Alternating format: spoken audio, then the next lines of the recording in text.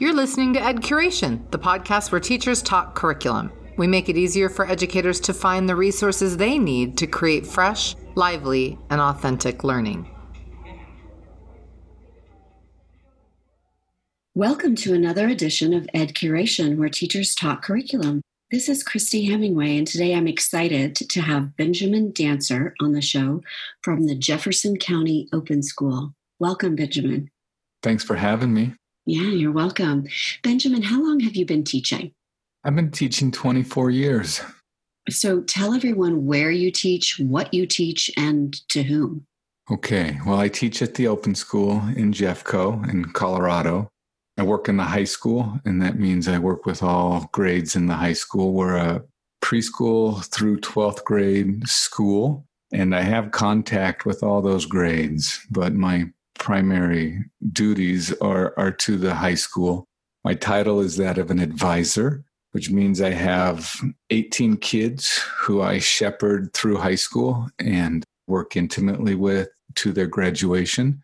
And then as far as content areas, you have classes in several different content areas, I think. Am I right? I'm an English teacher. That's my license. We do a lot of multidisciplinary stuff. So when I teach English, I think of that as reading, writing, and critical thinking. I step way outside the traditional box of what people think of as English to accomplish those goals.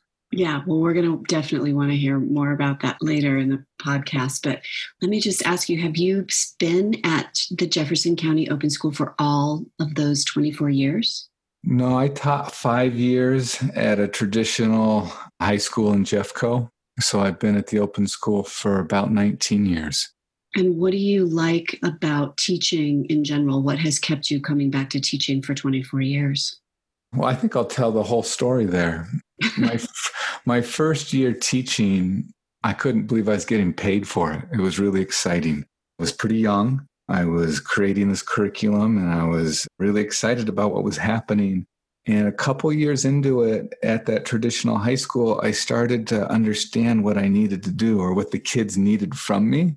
And I felt like there was a lot in the way. There was a lot of the system in the way, and I felt myself fighting something. And I was really frustrated because I didn't feel like I could meet the kids' needs as well as I wanted to.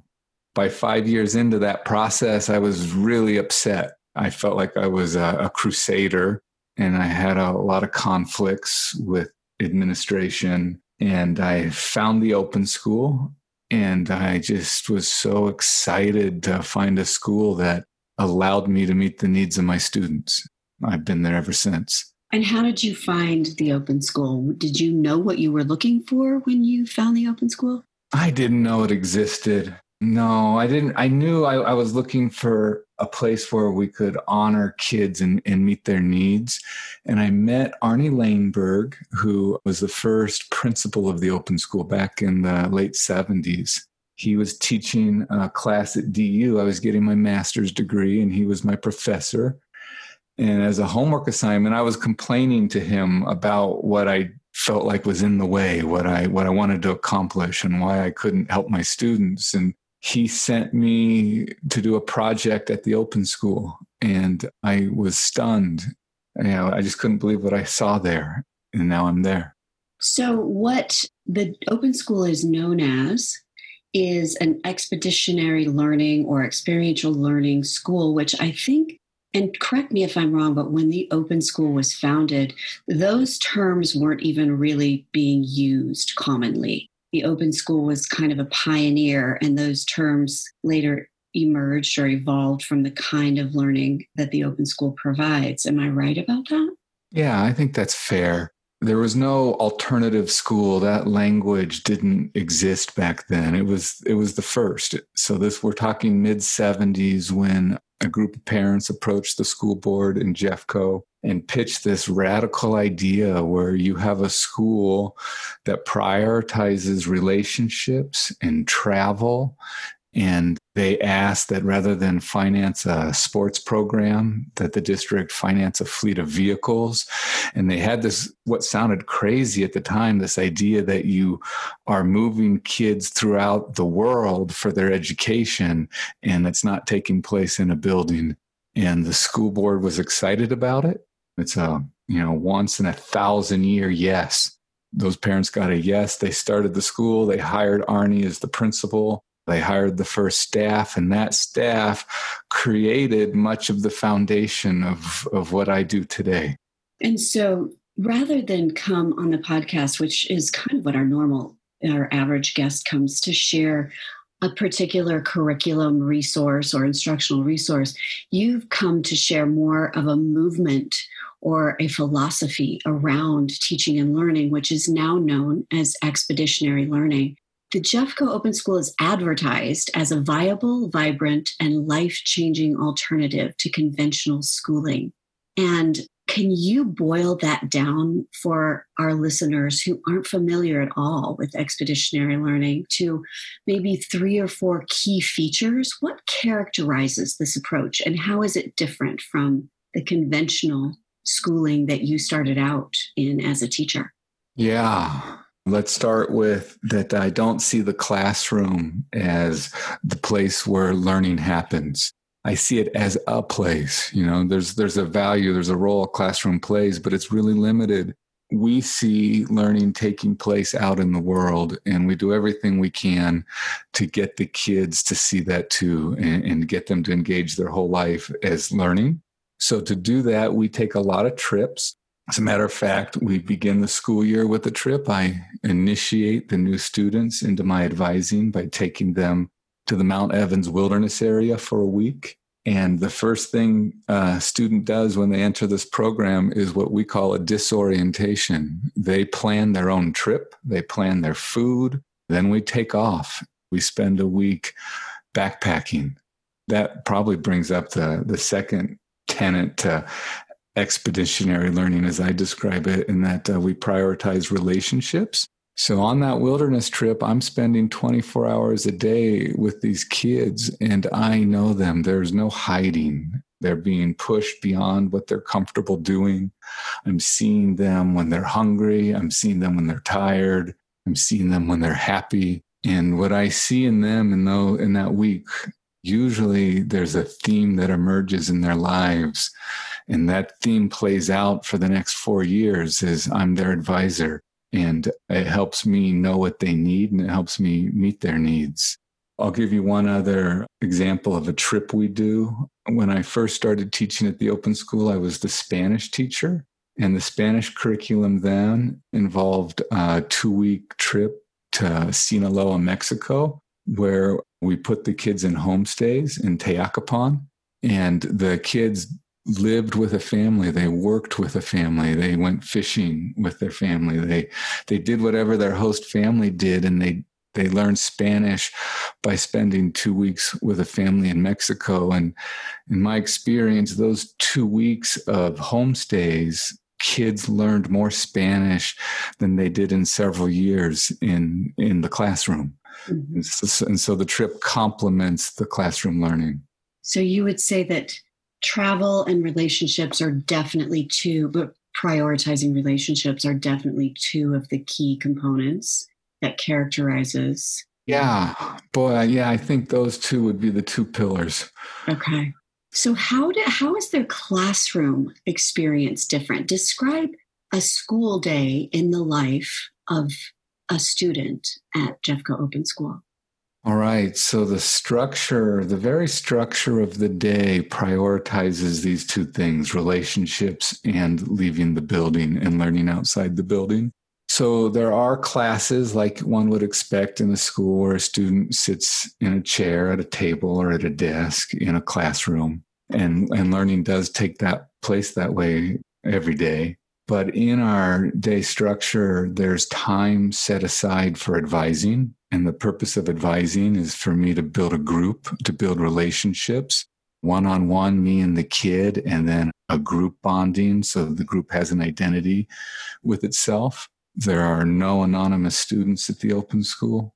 And that happens every day where there's structure in place for kids to do social things. There's a triad hour where kids work together for an hour every week on their projects, older students mentoring younger students, so that I, as the adult, I'm not the one doing the education of what our program is. The students are doing that with each other, and it happens very organically.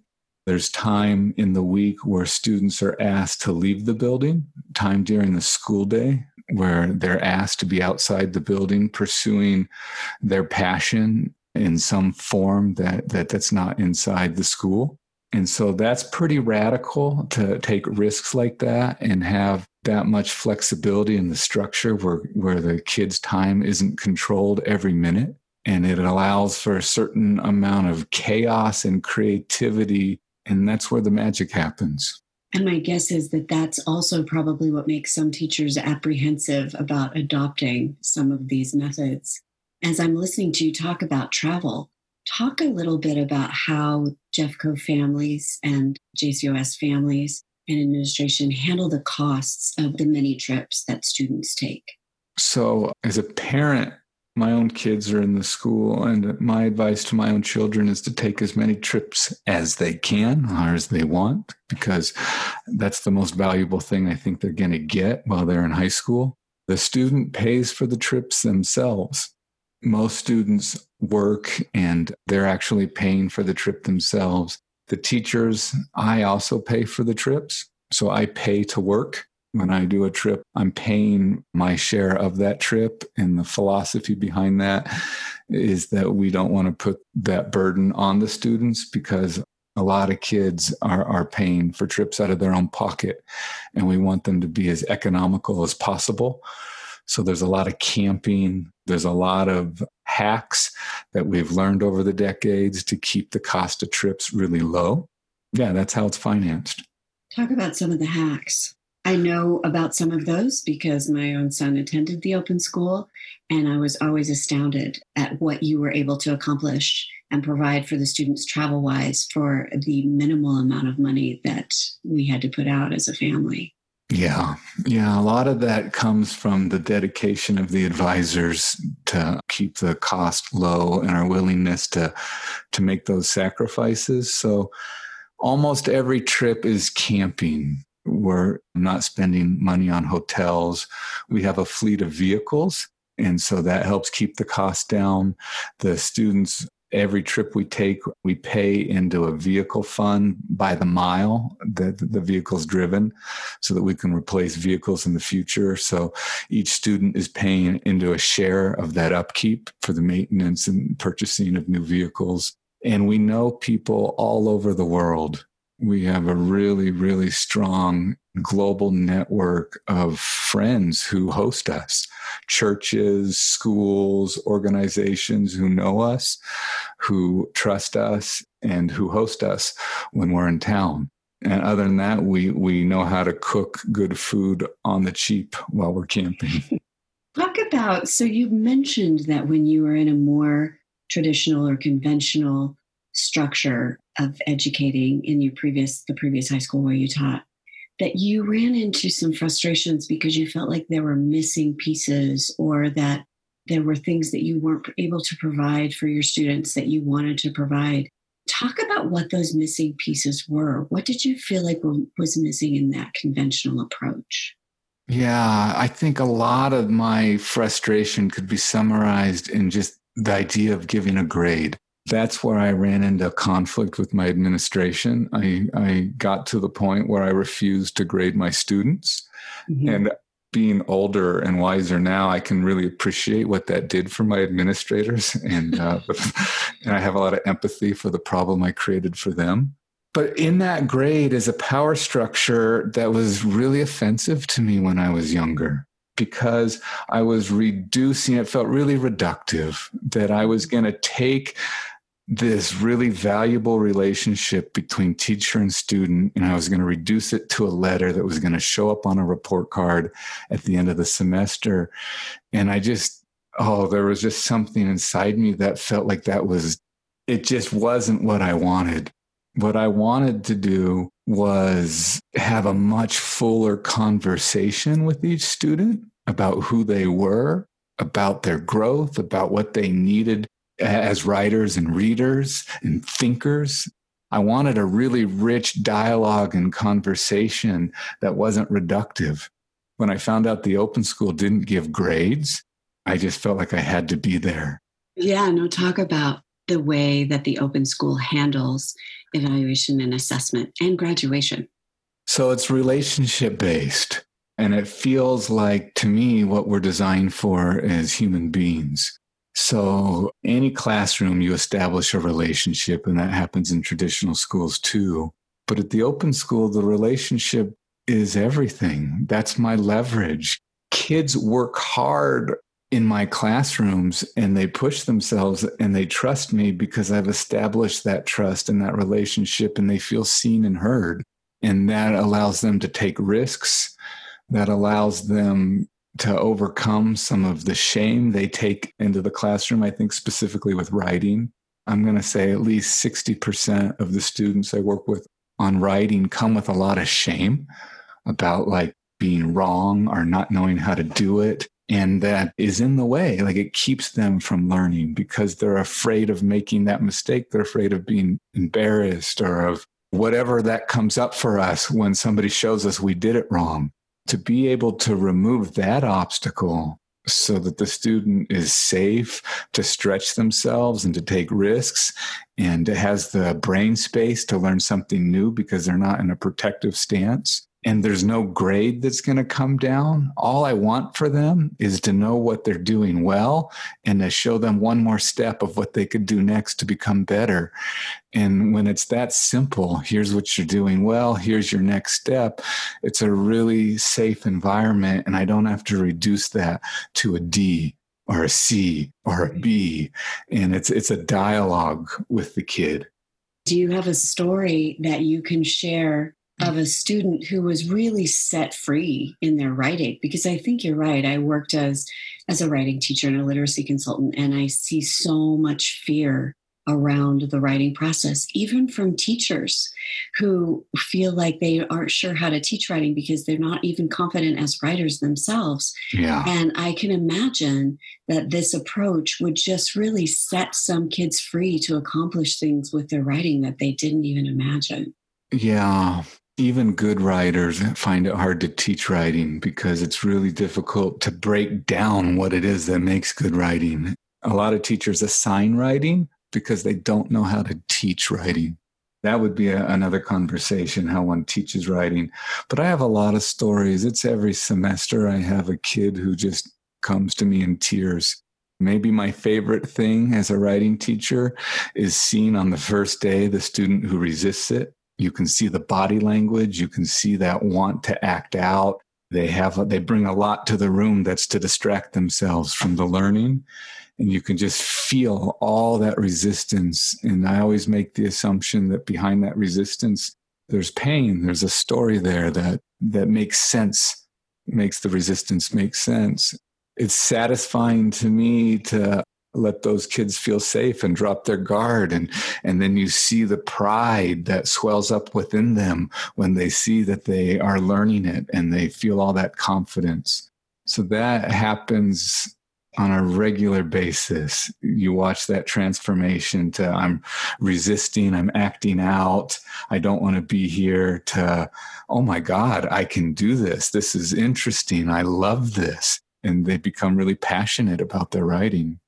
And the writing is a really important piece in their travel experiences. Tell me how you integrate writing into the students' travel. Yeah, and that goes back to the evaluations we were talking about earlier. So every experience is evaluated by the student, and they write what we call an evaluation. And they turn that in at the end of an experience. It could be a page to several pages, depending on, what the experience warrants. The students reflect constantly about who they are, about how they're now different, how the experience has changed them, and what's different about them after the experience. There's a formula to that I've seen over the years, and it's really simple. Kids are reflecting on the content. That's what's happened to them, the specific content of the experience, and then the personal growth. And I kind of think of that as you went into the experience as one person, and what's different on the other side. That's the growth. So they're really adept at evaluating what happens to them. And when they graduate, they write their own transcript. That's a 20 to 30 page document where they write about every experience they've had in high school. And they're evaluating what they got out of it and how it changed them. And they do that on a regular basis. And I can attest to my own son. He has continued that process beyond school. He's 20 now, and so 2 years out of school, and he never goes anywhere without his journal. He documents all of his experiences and ideas. He'll be sitting in a waiting room and crank out an amazing short story. And this is my son is a student who did not like writing or have any confidence in his own writing until well into high school, prior really to entering the open school. That's interesting that you say that, because your son is a gifted writer. He's one of the best writers I've worked with. It was always a pleasure for me to see what he produced, and the level of care and craft he would put into his writing was really exciting. Well, thank you, Benjamin. I don't want to get off on that track because I'll get weepy, but but that was a lot of credit to you and your approach to taking the fear and the evaluation out of the work for him. If I'm remembering right, Jefferson County Open School has been around a long time, and people come from not only all over the state and the country, but maybe even the world. Yeah, true. To study the philosophy and the structure and the approach to expeditionary learning that JCOS has created. But I still think that it's probably not for every student and probably not for every teacher. Who is a good fit? Who is the ideal student? Yeah, that's an important caveat. I think there's not a pedagogy or program out there that's right for everybody. And I think diversity is important. That being said, the open school is right for the vast majority of students. And I'll describe several good fits. It's a good fit for the student who feels constrained, like school's holding me back. I want more out of my education. It's a good fit for the student who feels angry. School is oppressing me. I want to be myself, and school is not letting me, or school is dangerous. It's good for the student who doesn't feel safe at their school. And that safety could be physical, or it could be intellectual or emotional. I think a lot of kids don't feel emotionally safe at school because it's a rough age. There's a lot going on in the inner lives of students. Student culture can be mean. And I think a lot of us have memories of how mean and hard the culture can be when we are high school students. The school's a good fit for people who want to travel and have experiences. It's a good fit for students who want to really be known and witnessed and be seen by their teachers. It's a bad fit for a kid who wants to get away with as little as possible and get stuck there. I see a lot of kids come to the open school with that mentality. I want to get away with as little as possible. I just want to finish without doing it. I want the bar to be as low as it can possibly be. But the vast majority of kids, I'm going to say 95%, realize that they're just crushing themselves with that mentality. And when they open themselves up to their passions, that mentality no longer makes sense, because what school becomes for them then is, I want to engage my passions as fully as possible. And that is the experience of the vast majority of students. But I'll tell you, there's always one or two kids who never reach that. The school is not a good fit for somebody who wants to jump through a hoop and never becomes alive enough to want to engage their passions. How would you respond to critics of expeditionary learning who maybe look at it as not academically rigorous? I just point them to the research. So you mentioned that people come all over the world to look at the school, and that's true. There are also a lot of books written about the school. Those books can be found at our website. You can just Google Jefferson County Open School. But Rick Posner's book is the one I'm thinking of right now, where he did a lot of research. The book is dated now. I think it's at least 10 years old. But I think the trend would be similar if the research was done again now, in that our students are really successful. He reports on the percentage of students who go to college, who go to graduate school, who are happy with their careers, who are happy with their lives, percentage of our graduates who are invested in their communities through community service, a real broad range of measures, how happy they are, how satisfied they are. Those numbers pretty much speak for themselves. A larger percentage of our students tend to be successful in college and in life than in a traditional program. Due to, would you say, just the holistic approach?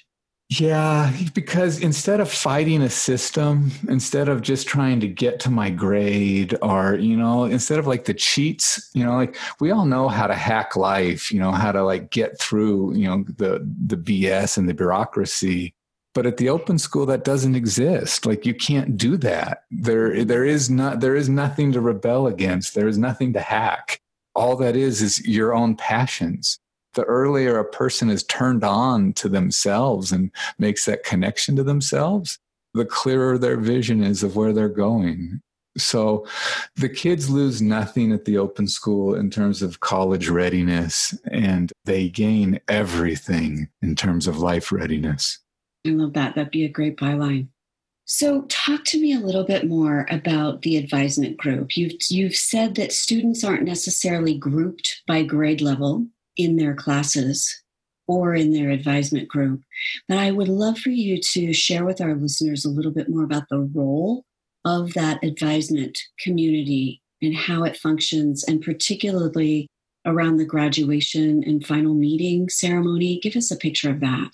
Yeah. So just, you prompted me to think about this. It just really swells my heart with love and pride and satisfaction. And I just feel an overwhelming sense of gratitude for my own advisees. So I'll start with graduation and move backwards, because we just finished graduation in the COVID era. Typically, we have a final support meeting. Every student gets their own graduation. So the student would invite who they want, family and friends and teachers. And there would be a ceremony about 3 hours long in which the student is led by me to retell their whole history as a student at the open school. They recount all that they've done. The community takes time to speak to the kids, to honor them, to witness the graduate and laugh and tell stories. The family has the opportunity to do the same. And at the end of that ceremony, when the kid has been fully witnessed, the advisor or I get to award them their high school diploma. It is a wonderful, wonderful experience. This year it was different.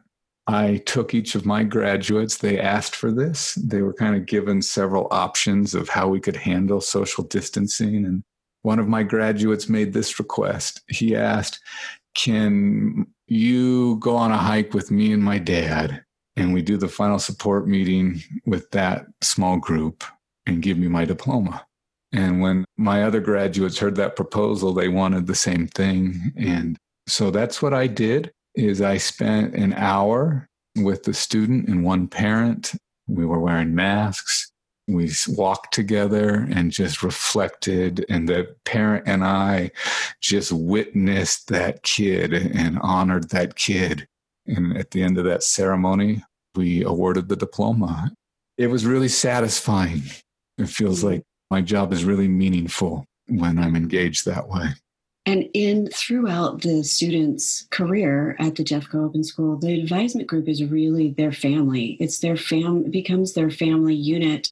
I remember at the end of my son's final meeting, it was one of the most moving experiences I've had as a parent, to have 3 hours of people just focusing and reflecting to my own son. And I told him, if I could give you a present for graduation, that would stay with you your whole life, I'd find some way to box up this experience for you, because you may never get something like this again in your lifetime. And most people never do get an experience like what you just had to build that student's character. So talk a little bit about what you feel like you accomplish with students. Tell some of your success stories that most stick out in your mind. Right. Well, I think they all fall under the theme that you just laid out. You know, your son was witnessed, and I think it's a need we have. We have a need, and I mean that literally, like food and water. We have a need to be seen and known as people. The open school is designed to meet that need for kids. It happens in large measure through advising. So it begins on that wilderness trip, where I really get to know the kid, they get to know me, and then it ends in that final support meeting. And then in those middle years, there are really deep conversations where these students lay bare their whole lives, their failures, their triumphs, their girlfriends, their troubles at home. I know them really fully, and I see them in the classroom. I see them in their social groups. I see them as we travel. I see them as a whole person, not just as a student. And I'm not just trying to get a subject or an idea into their heads. What I'm trying to do is help them see themselves. So there's just hundreds and hundreds of stories. You know, all of us at the Open School, all as advisors, are experiencing that on a daily basis of kids who are coming. You know, maybe the most dramatic stories, and it's commonplace, but they're dramatic, is when kids are coming from an environment where they're really not seen and they're really not heard, and things are not so good at home. There's been a lot of loss, and the kid's in a really bad place when they show up at the school. And then this magic happens when a community of adults and students witness and see that person and give them a sense of belonging. The magic happens. The need is met. Whatever self-destructive behavior was going on in that student's life just disappears. And it doesn't really take much more than that, than just to have a community where you belong and feel safe. I see that repeated over and over again for decades. It really works. So I'm wondering, the social emotional learning and relational support and seeing kids holistically is becoming more and more of a focus for a lot of districts, given the state of our society right now and the fears that kids have and the isolation that's brought on by social media. And so a lot of schools are focusing on how to address those needs. Talk to the teacher who's listening, who's in a conventional or traditional school and doesn't know how to start to incorporate some of these key components because they can't remake their school, right? Yes, I know. I have the empathy because that was me for 5 years. So you're up against a system that doesn't allow for a lot of the things that I'm talking about, or it limits them by the very structure of the system. So you got to go big. So I'm going to talk structurally. You got to take the risk and commit resources of time and resources of personnel. A huge chunk of our day, our school day, is about relationships. It lacks structure. It invites the creativity that comes from chaos. And I mean chaos with a little c, where everything's not rigidly structured to bells. So you got to commit time to it. And my administration sees me as an advisor. They honor me as an advisor. My boss knows that I teach content and wants me to do that, but my primary function is to know and see these kids. And that's expected from my administration. It's expected from the staff culture. I think you really have to go that big. Otherwise, it's really hard in 50 minutes. Okay, let's just describe a traditional high school, or at least how it was for me. I had 50 minutes. I had 30 to 33 kids in the room, and it was really, really hard to get to know them. And as soon as that bell rang, another 30 to 33 kids walked in the room. So I'd have about 150 to 180 kids in a day. Man, it was a challenge. When I was young, I could learn all their names. I don't know that my mind could do that today, learn 180 names in 1 or 2 days. But man, if it's hard to learn all your students' names, how do you go deeper? And I had, a handful of students that really connected with me in a traditional school. I always had a close ties to a handful of kids, but not to all of them. And there is no anonymous student at the open school. Thank you so much, Benjamin. I know that you are familiar with our platform at EdCuration and that we feature high quality and curated instructional resources. And that's not a big focus in expeditionary learning as far as selecting a specific curriculum or instructional resource. I think that the teachers at JCOS have a lot of freedom as far as what actual tools or curriculum resources they use in their different classrooms. But I'm wondering if you can imagine an instructional resource of some kind that would make your job as a teacher easier. Yeah, I'll answer that. And if you want, I can also, after this question, just describe some of the classes I teach so that there's an image painted for anybody who's interested in that. Sure. So this resource, I think, would be about creating community, bonding, how to take a group of students. It would be a curriculum about just creating community. I think that would go a really, really long way in a traditional school too. A lot of schools have something like a homeroom or an advising period. For teachers who wanted to experiment with this, they could take that opportunity and just use that time to build community with the group of kids in their presence. That does take a toolbox. There are skill sets that don't come naturally to maybe most people. Yeah, for teachers. So tell us about some of the classes. All right. So I'll describe some of the classes I've taught recently. What I do have the amazing gift of being trusted to look at my students and to make decisions about what they need. And every summer, and that's where we're at right now, I'll spend the next 8 weeks really reflecting on what kids need right now based on what I see happening in the world and in their lives. And I'll design curriculum to meet that need. So last year, I taught a class on trauma. We read The Body Keeps the Score by Bessel van der Kolk.